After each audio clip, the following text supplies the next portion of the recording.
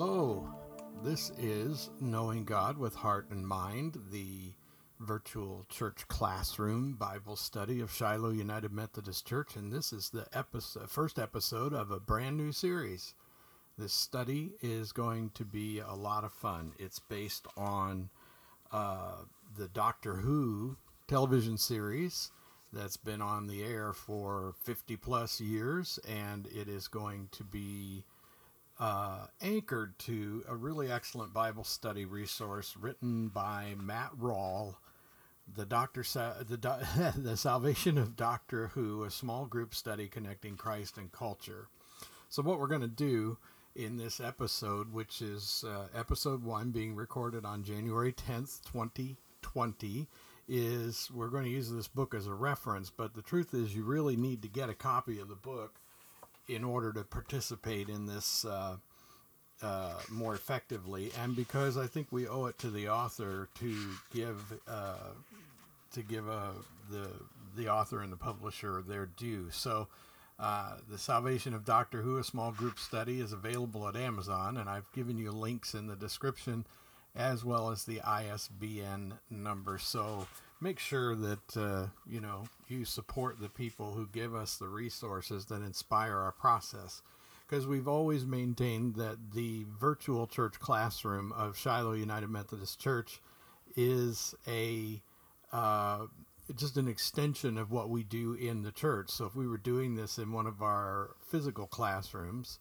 we'd all purchase a copy of the book and we would work through it together in order to be blessed. So by doing it this way, we have to be a little cautious to not violate certain copyright protections and so forth. But the other thing is that you can't do it the same way when it's one-sided, which is why I'm very fortunate to have my daughter Bethany here with me in the virtual church classroom, because she can at least be one person who can reflect ideas to you. And of course, it doesn't hurt that she is a super Doctor Who fan. I do love Doctor Who. But you know how you got to know it. Mm-hmm. Your daddy, who watched it back when it was on 40 or 50 years ago, back on PBS, and usually played on a Saturday night. I'd stay up and watch Doctor Who, and then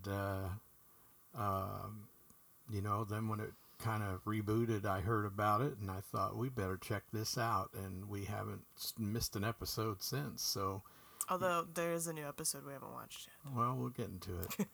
But so we want to begin really by kind of laying the groundwork of the Doctor Who series, because the presumption, of course, is that you know something about this television series and why we would bother to reference it.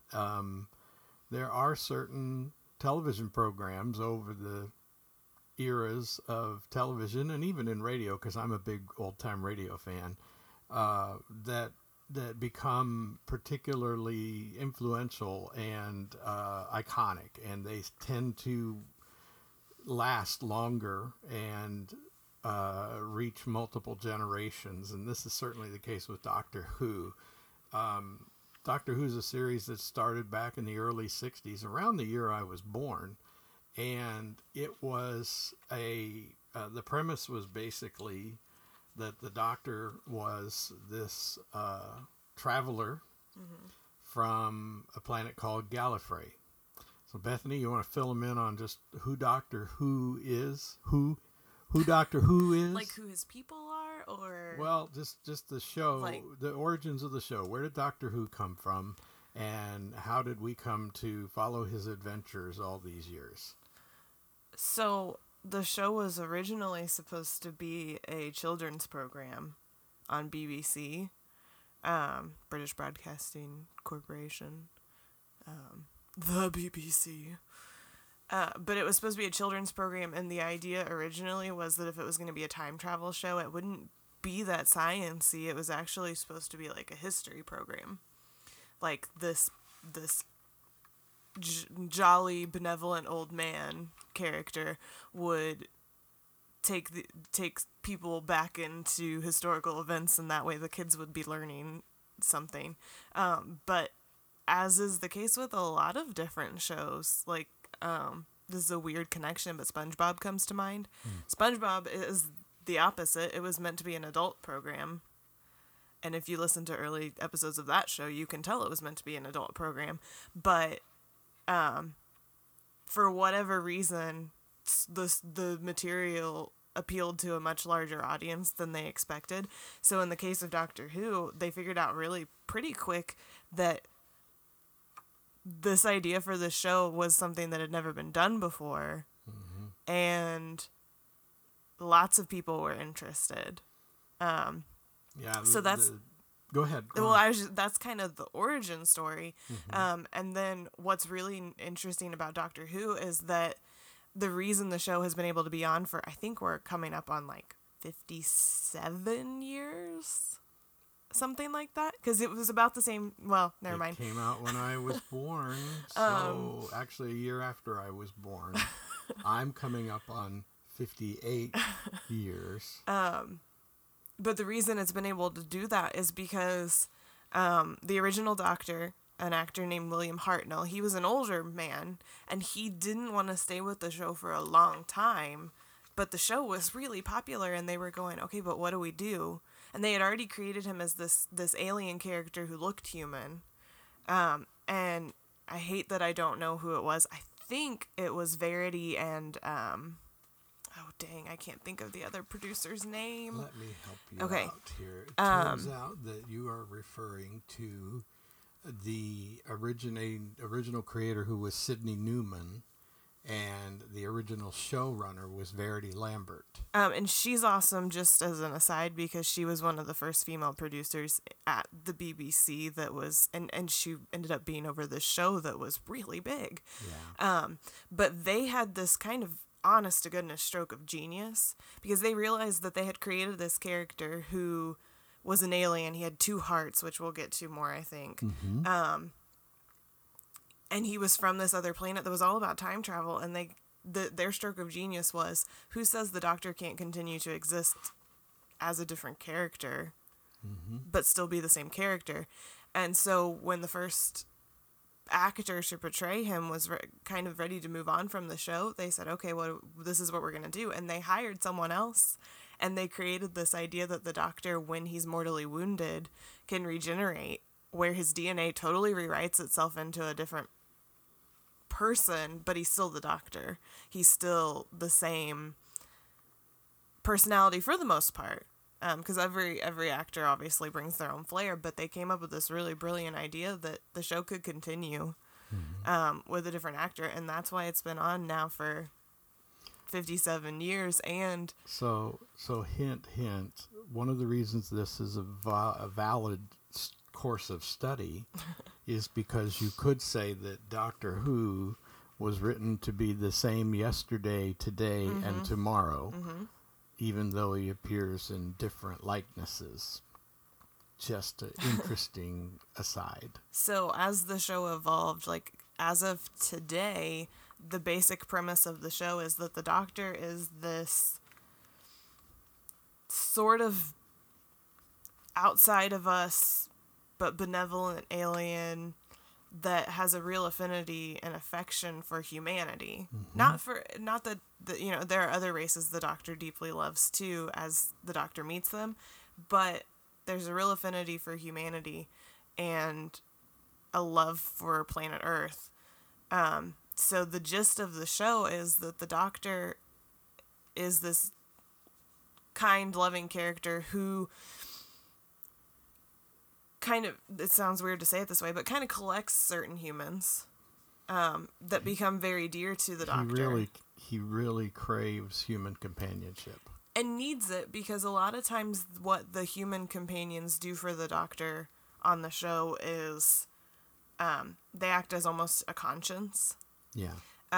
Because the Doctor is really awesome, but he is still alien, and there are times where he or she wants to do something very alien. Well, we're going to talk about that in a minute.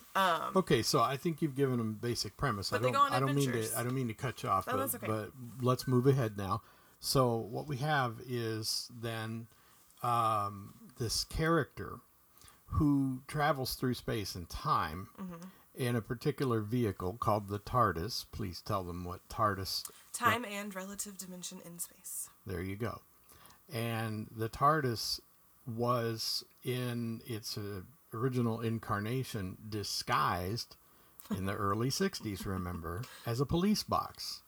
Now, to help Americans understand this, you know, in big cities in America back in the 60s, when we didn't have cell phones and radio cars weren't particularly common, where cops walked the beat, one of the ways they stayed in touch with home base was with a phone box, which for American cops usually was just a small thing, like a little phone booth or a phone, like a apparatus that was screwed to a telephone pole. It wasn't a box or anything.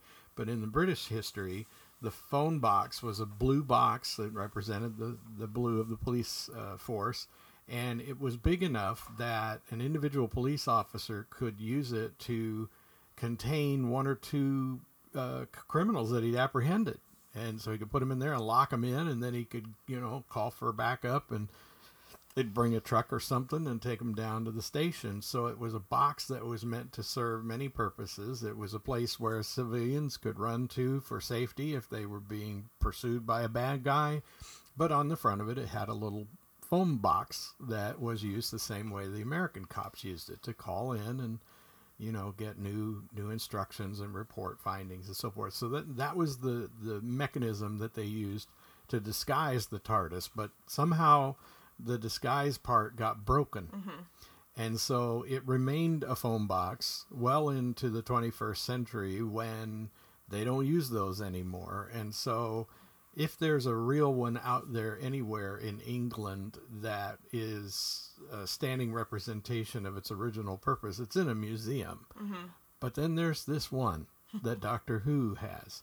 Now, the fascinating thing about Doctor Who's phone box is, well, it's bigger on the inside than it is on the outside. And that's because the TARDIS is not really a machine. It's a combination of a machine, a living creature, and a portal. It's a space. It exists outside of time and space. It exists outside of space and time, and when you walk through the door of the police box, you're stepping outside of space and time. Yeah.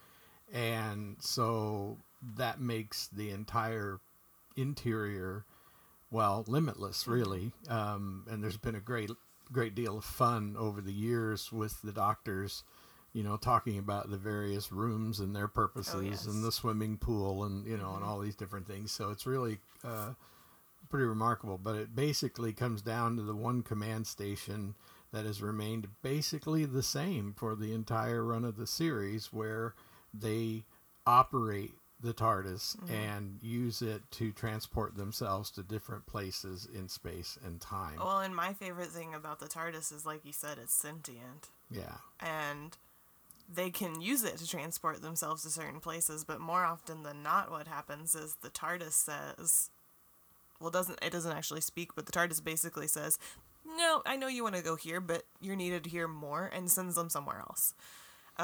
It's a little bit like that cart that I always get when I go to the store that wants to go in a certain direction, no matter how hard I try to push it in the direction I want to go.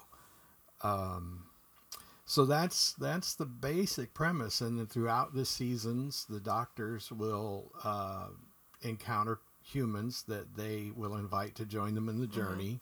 And they will become companions, and the companions will have their own story arc, and it's really skillfully written, and it's very it's usually very timely. You know, they often address contemporary issues. I will reserve opinions, but you know, I've said while we're watching the show at different times that the BBC, in my life's experience, remember, you just found out I'm 58. My experience of the BBC is they've always been a little bit holier than thou, and always been a little bit sure that they're smarter than most of the people in the world, especially us dumb American cowboys with our big guns. And sometimes that stuff comes across in the show, and I don't get too uptight about it, but it's just not hard to notice that they're trying to say something that Well, as much as I enjoy Doctor Who and as much as I see parallels with Christianity, at the end of the day, I doubt very seriously that there's a person on the staff of any part of that production that means for you to associate that show with Christianity. It's meant to give a humanist view of how we can have peace and vitality in existence. That is my interpretation of their intent. Now, obviously, I can't read anybody's mind, and I don't know what's really going on in there, but that's what I think. So that's the basic premise of the Doctor Who show. At present, Doctor Who is a lady and quite a fascinating character, and they've done a really fine job of making the transition for the first time in the history of the show. Yeah. The Doctor is a woman, and it's been implied that for years and years, like decades, it's been implied that Gallifreyans, Time Lords, when they regenerate, can swap genders, but they've never actually done it with a Doctor until last season. So we're in the second season of a female Doctor. And what's really interesting is when she appeared, one of the things that she said in that, incarnation is one of the first things she said was, "Oh my, I'm a woman again." She meant for us to understand that this is not the first time that Doctor has been a woman. We've just never seen it. So that was pretty clever in the way that they interpreted that. And she's terrific. Now let's get on to the Bible study. So I thought it would be fun to get into the study using a little classic music here to help us. So, sorry, that was a little loud.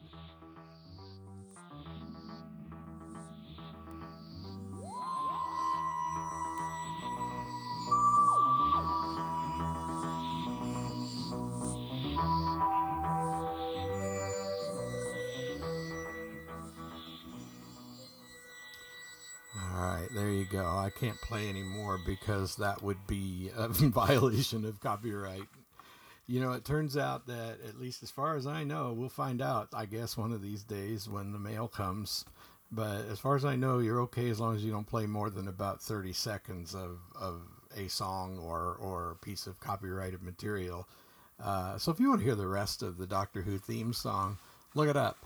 But there you go. The Doctor Who theme song leads us now into the next part of our discussion, which is the leadership materials that are provided by Matt Rawle in the Salvation of Doctor Who Bible study. So first thing we should do, and it occurred to me as I was looking through this book and realized that throughout the entire last couple of episodes or last couple of studies we've done, we did the Mere Christianity book study, and then we did It's a Wonderful Life. And do you know we never prayed on one of those episodes? I get so focused on doing what I'm doing. I pray before I start. I guarantee you folks that this is not without prayer, but it never, I get going and I'm thinking, okay, we got to do this, and we got to tell them that, and we got to get it done within an hour. And I get to thinking about all those things when I'm getting ready to do the podcast. And then I get started, and it never dawns on me that I should lead our class in prayer. I guarantee you that if you were doing this in a literal church classroom, we would pray. So fortunately, Matt Rawle has given us a prayer to pray. And so let's do that now. Lord, as we begin this study, give us wisdom, patience, and humility. Thank you for this online group, this family you've made us that's gathered from all over the place, and for the opportunity that we have now to come together and reflect on what we as Christians can learn from popular culture and science fiction. Bless our time together, we pray, that we may learn from Scripture, from stories, and from one another. Amen. So here's to making sure we don't forget that anymore, and never ever underestimate the importance and power of prayer. I can't say that enough. So to begin our study, one of the things that we have to look at is, who the doctor is, which we summarized. But to be more specific, Matt Rawls says that identity can be a tricky thing to explain. For example, in the eyes of the Daleks, which is the Doctor's arch enemy, the Doctor is a predator and a terrorist. But to those who fear and have been hurt by the Daleks, who are cruel and known for feeling no compassion or remorse, well, the Doctor is a freedom fighter. So who the Doctor is really just depends on whether you're on his good side or his bad side.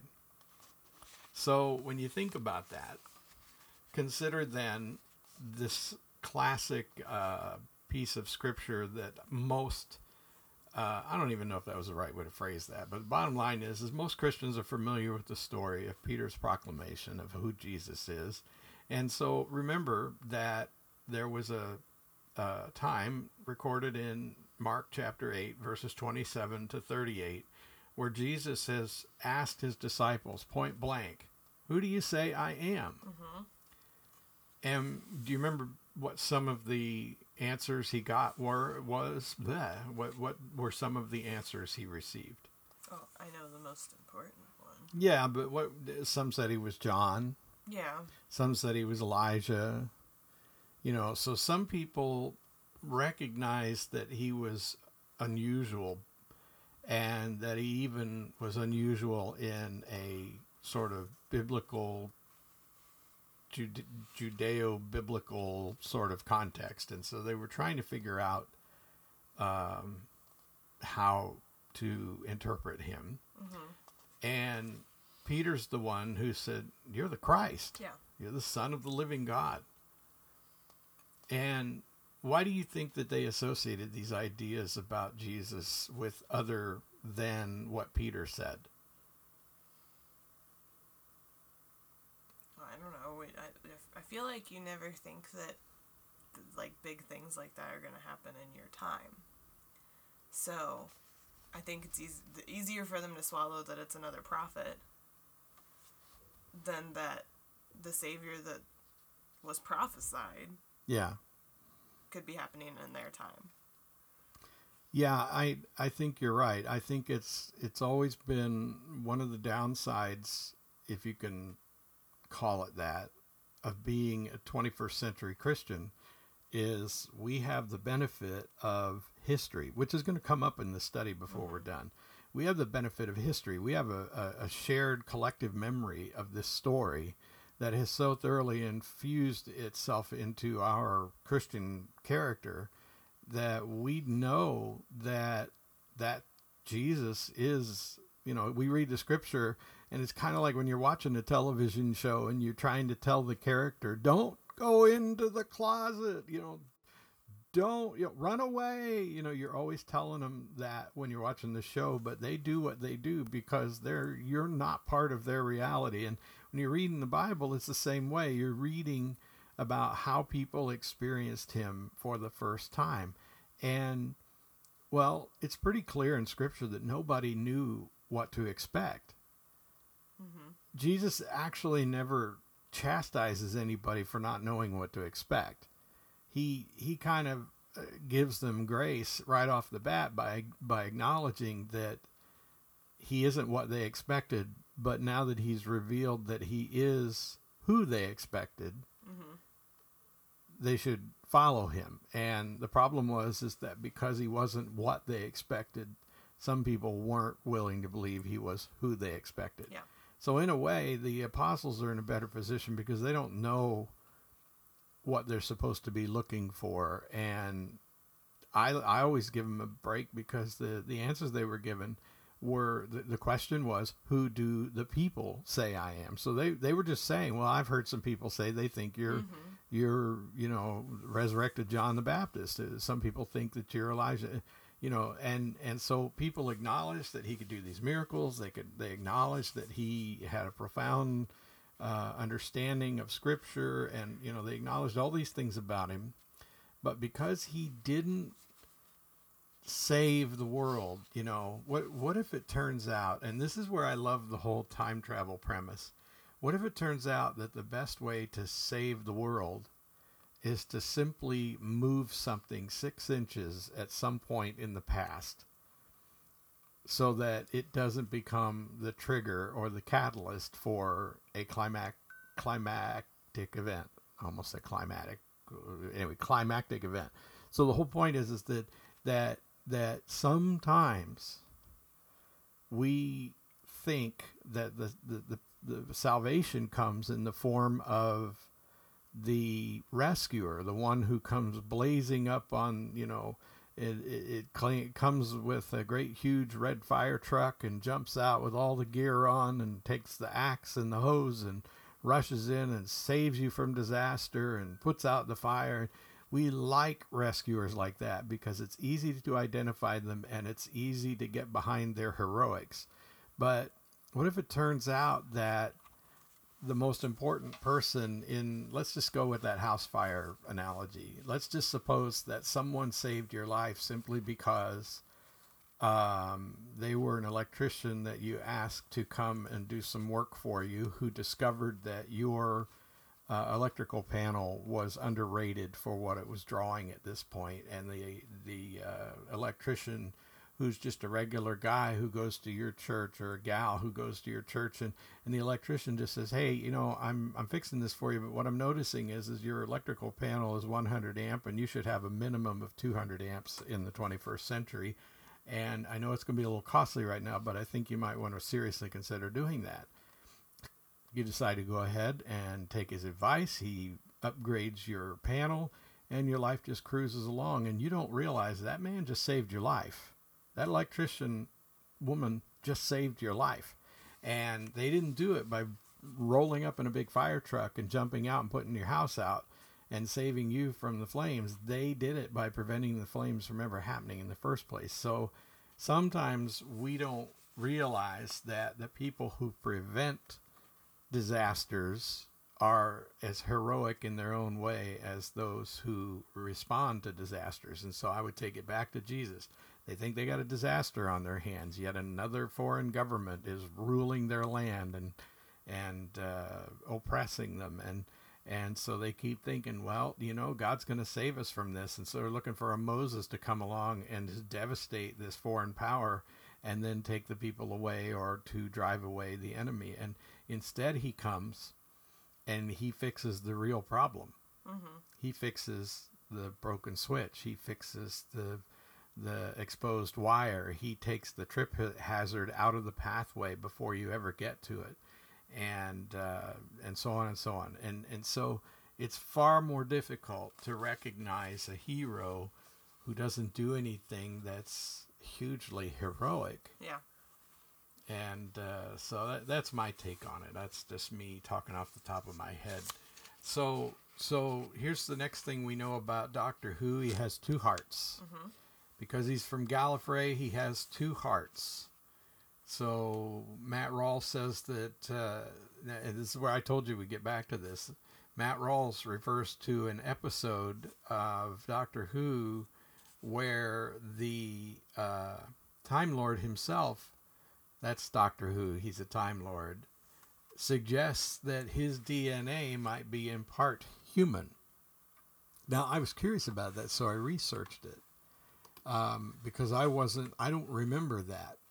But sure enough, and you mentioned Verity, back in the 1990s, back in 1996, there was a made-for-TV movie that was in cooperation between the BBC and Paramount Pictures, and it was meant to relaunch the Doctor Who series. Mm-hmm. And not just to relaunch it, but to reboot it, to give it a whole new vibe, which worked, by the way, and that's why it's a worldwide phenomenon now. But the movie in '96 basically kind of gathered up all of the truths, or all the story arcs is a better way to put it, from the series up to that point, and mm-hmm. then kind of repositioned them and sent them forward into what we watch now. And sure enough, there is in that episode, that movie, a statement that Doctor Who makes to the effect of, well, my mother was half human. or I'm half human on my mother's side, I think is what he actually said. And so from there on, we have this interesting. He has the physiology of a Gallifreyan because he has two hearts, but apparently he might have a dose of human DNA in him somewhere, because as I read the research, it clearly indicates that they've just kind of dropped that. Yeah. But what I think is cool is, like, the element of humanity that seems to be him, because when you meet other Time Lords, there are cool other Time Lords for sure. There's some not so cool ones too, but the element of humanity he seems to get from his so-called human DNA is empathy. Yeah. And when you meet the other Time Lords, you kind of don't see it as much. They're more like watchers. Yeah. He wants to intervene because he feels empathy for the people who are in these situations, whereas a lot of the other Time Lords are more willing to just kind of observe. I was just thinking that and concept's been visited many, many times in science fiction. Yes. The Prime Directive of Star Trek and so forth. So in the Christian faith, we absolutely affirm the humanity and the deity of Jesus. And so he doesn't have two hearts, but he has two distinct origins. He's fully human and fully divine. And in his full humanity, the way he differs from the Doctor is that he has not taken on the sin of humanity. Jesus has not absorbed the ugly side of humanity that's been tainted by sin. And so when we think about that, we understand then that when we become Christians, we're invited into his nature in a way. I've said this quite a lot lately at church, and I know that it might be kind of hard to follow, but it's important to remember that being a Christian is not a declaration that you make.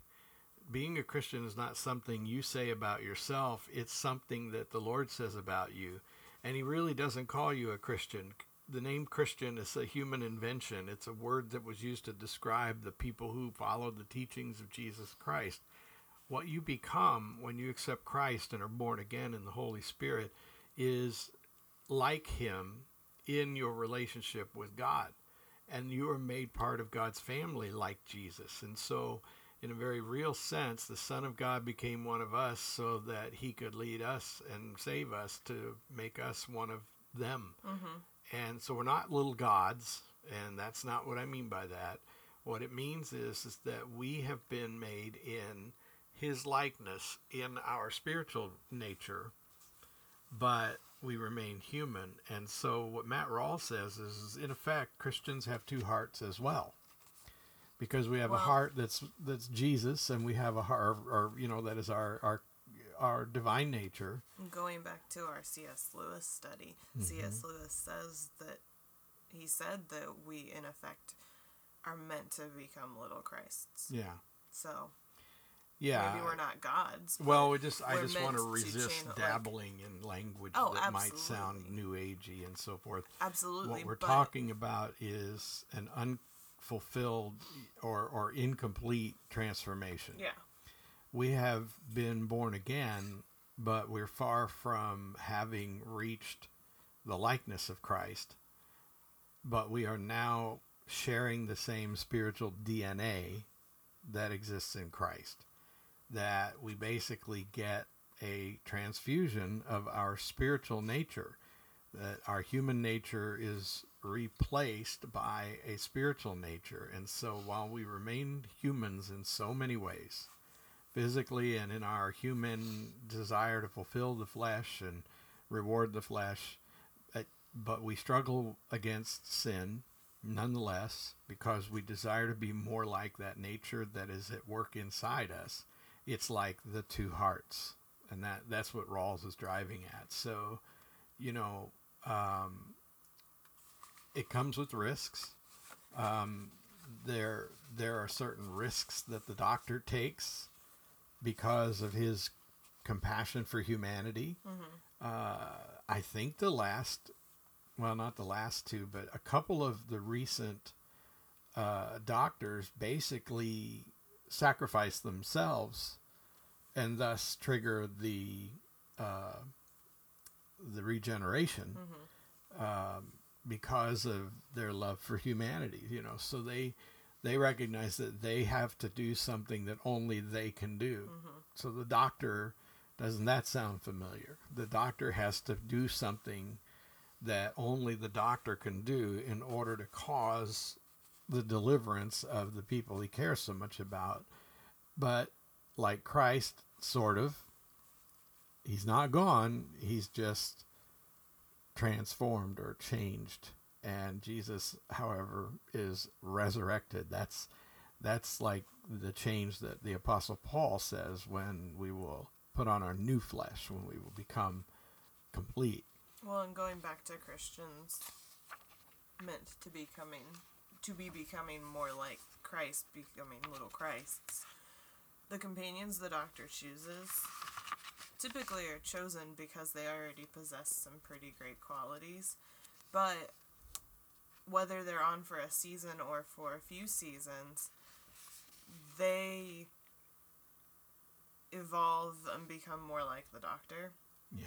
And different characters have commented on the companions becoming more like the doctor. And sometimes they say they don't know if it's a good thing or not, but usually it's a good thing because they look at big picture. They look at what basically they're willing to make sacrifices for humanity too. But like it's very similar in that regard. They become more like that person that they're spending all this time with because they're seeing what he's doing. And the impact it has. But So the question for our friends out there in the interweb is, how does your heart work together with Christ's heart? How are you, like the companions, beginning to reflect the nature of Christ? How are you beginning to no longer interpret your world in the same way? I have been hitting this hard at church lately, that we must recognize that we have a different worldview. And if we don't, we need to get one. Well, I think that's what the whole Christian life is supposed to be about. Right. Is that transformation, sanctification. Yep. So here's another topic. One of the doctor's most remarkable characteristics is his ability to regenerate. When he's on the verge of death, his cells rearrange to create a new body, and his new body is different not only in appearance but also in tastes and attitudes. But and it makes it hard for the companions because they're not always comfortable with the new incarnation of the doctor. But there are certain aspects of the doctor that never change, and one of them is he never forgets a face. He remembers everybody, everything. And isn't that like Christ, like our Lord God, actually? So, like the doctor, we're always growing and changing. And when you look back at the early pictures of yourself, do you see the same person that you are today, or do you see another person entirely? I mean, I can't look at pictures of myself as a lad and see any resemblance to the person I see in my mirror now. Well, I thought that was a really interesting question, especially in the context of this show, because sometimes the doctor's personality seems like it's changed quite a bit, and that can be really jarring for the audience at times. But there's always things that are the same, and not just that he doesn't forget a face, but there's that core of empathy always runs through. Even like the 12th Doctor, the one that came right before our current one, was kind of crusty and grumpy, and I had some issues with some of his personality stuff, but the core of empathy is always there.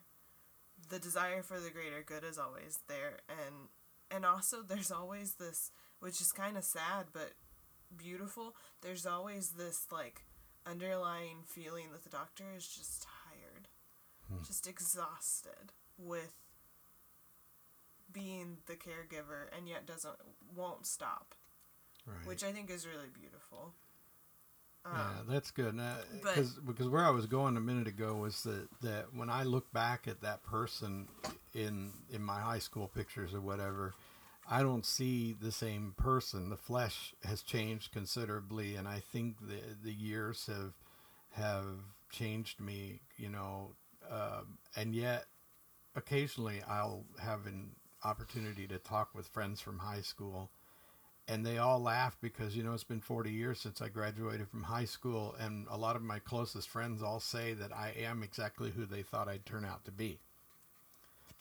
Well, I'm doing what they thought I would end up doing and being who they thought I'd end up being. One of the early debates in psychology, because psychology is not that old a science, one of the early debates and a reason that some psychologists split with each other was all to do with personality, because there was just this debate about whether personalities change or whether they're set in stone, which I think is it's really fascinating if you want to read up on it. But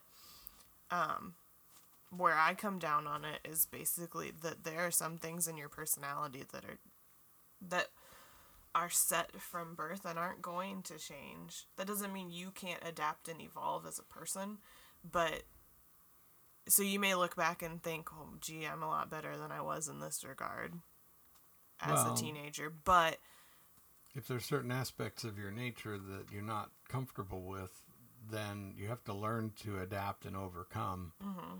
And if there are parts of you that really give others joy and seem to please the Lord and serve the world, you ought to run towards those and not be afraid to be that person, even if it is frightening to you for some reason.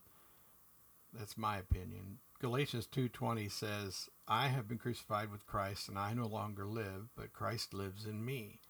And the life I live now, I live in my body. I live by faith, indeed by the faithfulness of God's Son, who loved me and gave himself for me. So Matt Rawls says, whatever it is you consider to be whatever you see in your mind's eye, whatever it is you consider I to be, whatever you see in your mind's eye when you say your name, whatever the image is, the point is for I to be crucified so that Christ may live within us. In other words, my prayer is that I reflect Jesus Christ. And that's really important because, we've talked about this in other episodes and different topics, but when you get down to it, people are, we all have this weird capacity to be able to look at ourselves in the mirror and see our flesh and our inner being at the same time. We talk to our inner being. We interact with ourselves as though there is a conscious mind and a subconscious mind that can actually talk, which is why I don't think people should feel so bad about talking to themselves. There's a lot of jokes about that, but I think a self-directed life is a good thing. But a lot of people use self-talk to destroy themselves and to tear themselves up, and they become victims of a bully that lives within. So when we look at Doctor Who, I really want people to be sure they read the whole book, but I love the title of this one, Run, You Clever Boy, and Remember. That's because it's a Clara quote, and Clara is so super awesome. Probably my favorite companion so far. So think about, friends listening to this elsewhere, think about what makes you you. And the question is what part of you have you really given to Christ? I've looked for a language for as long as I've been a pastor of churches to describe that person who never misses a Sunday, that person who affirms faith in Christ, who receives the sacraments, who serves on committees and everything, and yet you can tell that their life is not submitted to Christ, that they have submitted some part of their life to Christ, but it's not that person, it's not that I. It's some aspect of who they are that they have submitted to Christ, or I should say, I think they haven't submitted anything. I think what they've done is they've taken some part of their intellectual nature and given intellectual assent to the idea of Christ.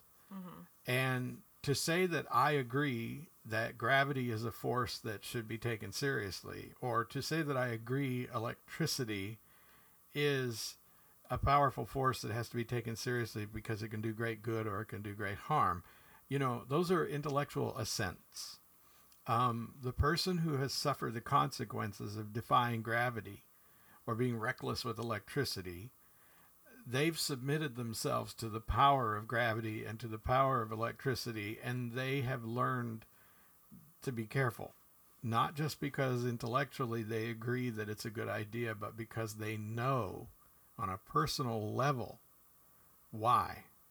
And that's a very bad way of trying to say that's how you can differentiate between the Christian who assents to the biblical truths, says, I agree that Jesus Christ is the Son of God and that he saves the world and that because of him I'm going to heaven. You agree with that, but you haven't really submitted to his authority and power and the power of that truth, because that truth in itself, which goes back to what we were saying, when Christ said to Peter, what you've just said is the rock of the church. I know there are people who believe that that was Christ's declaration that Peter was the first pope. I'm not going there.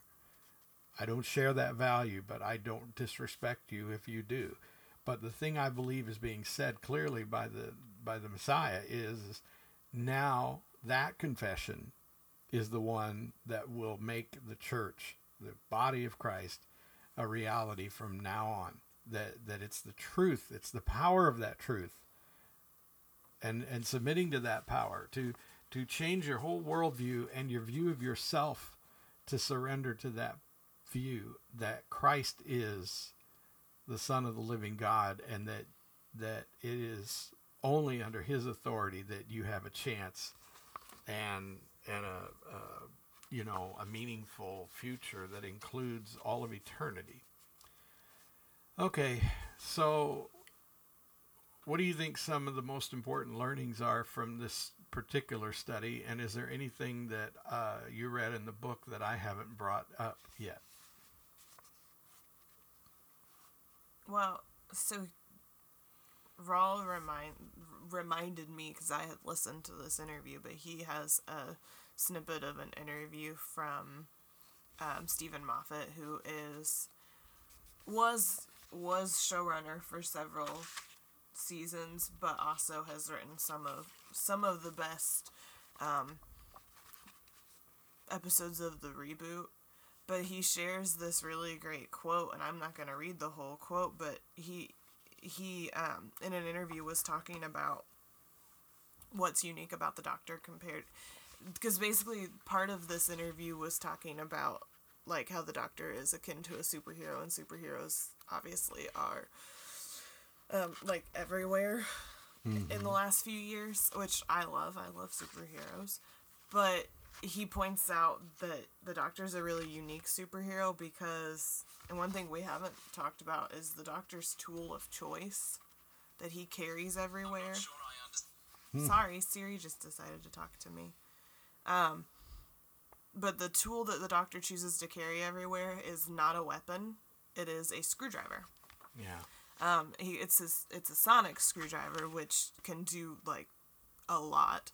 It can open doors. It can analyze things. It doesn't work on wood though, for whatever reason. It doesn't like wood.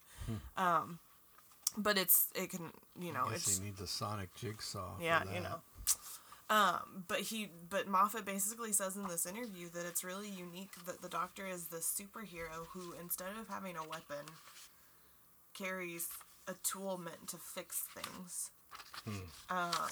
And that rather than having some kind of unique superpower like laser vision or flying or something like that, his superpower is that he regenerates, but also that he has these two hearts. And so, instead of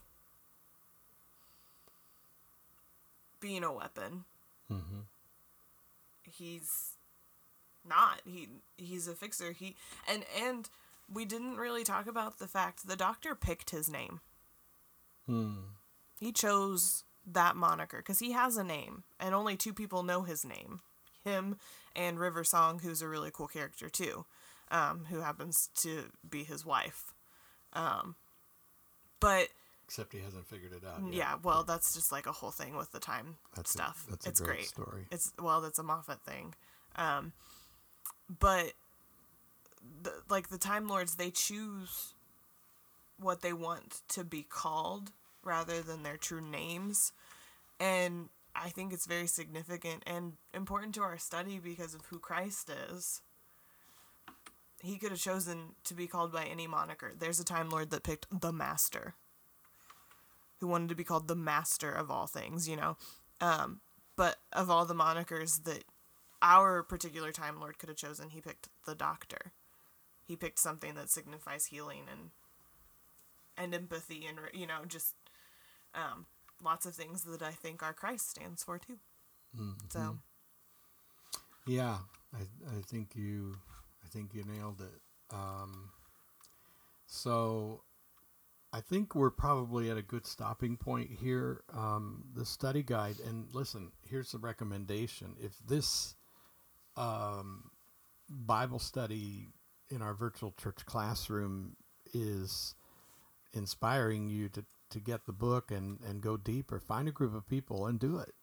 I haven't said this in a long time, but I used to say pretty regularly that this virtual church classroom is not meant to replace actual church activity. This is supplemental. This is a tool that as a pastor of the church, I have created in order to give you something to digest during the week, in addition to your regular participation in the life of the church. And by that I mean the Church Universal, the body of Christ.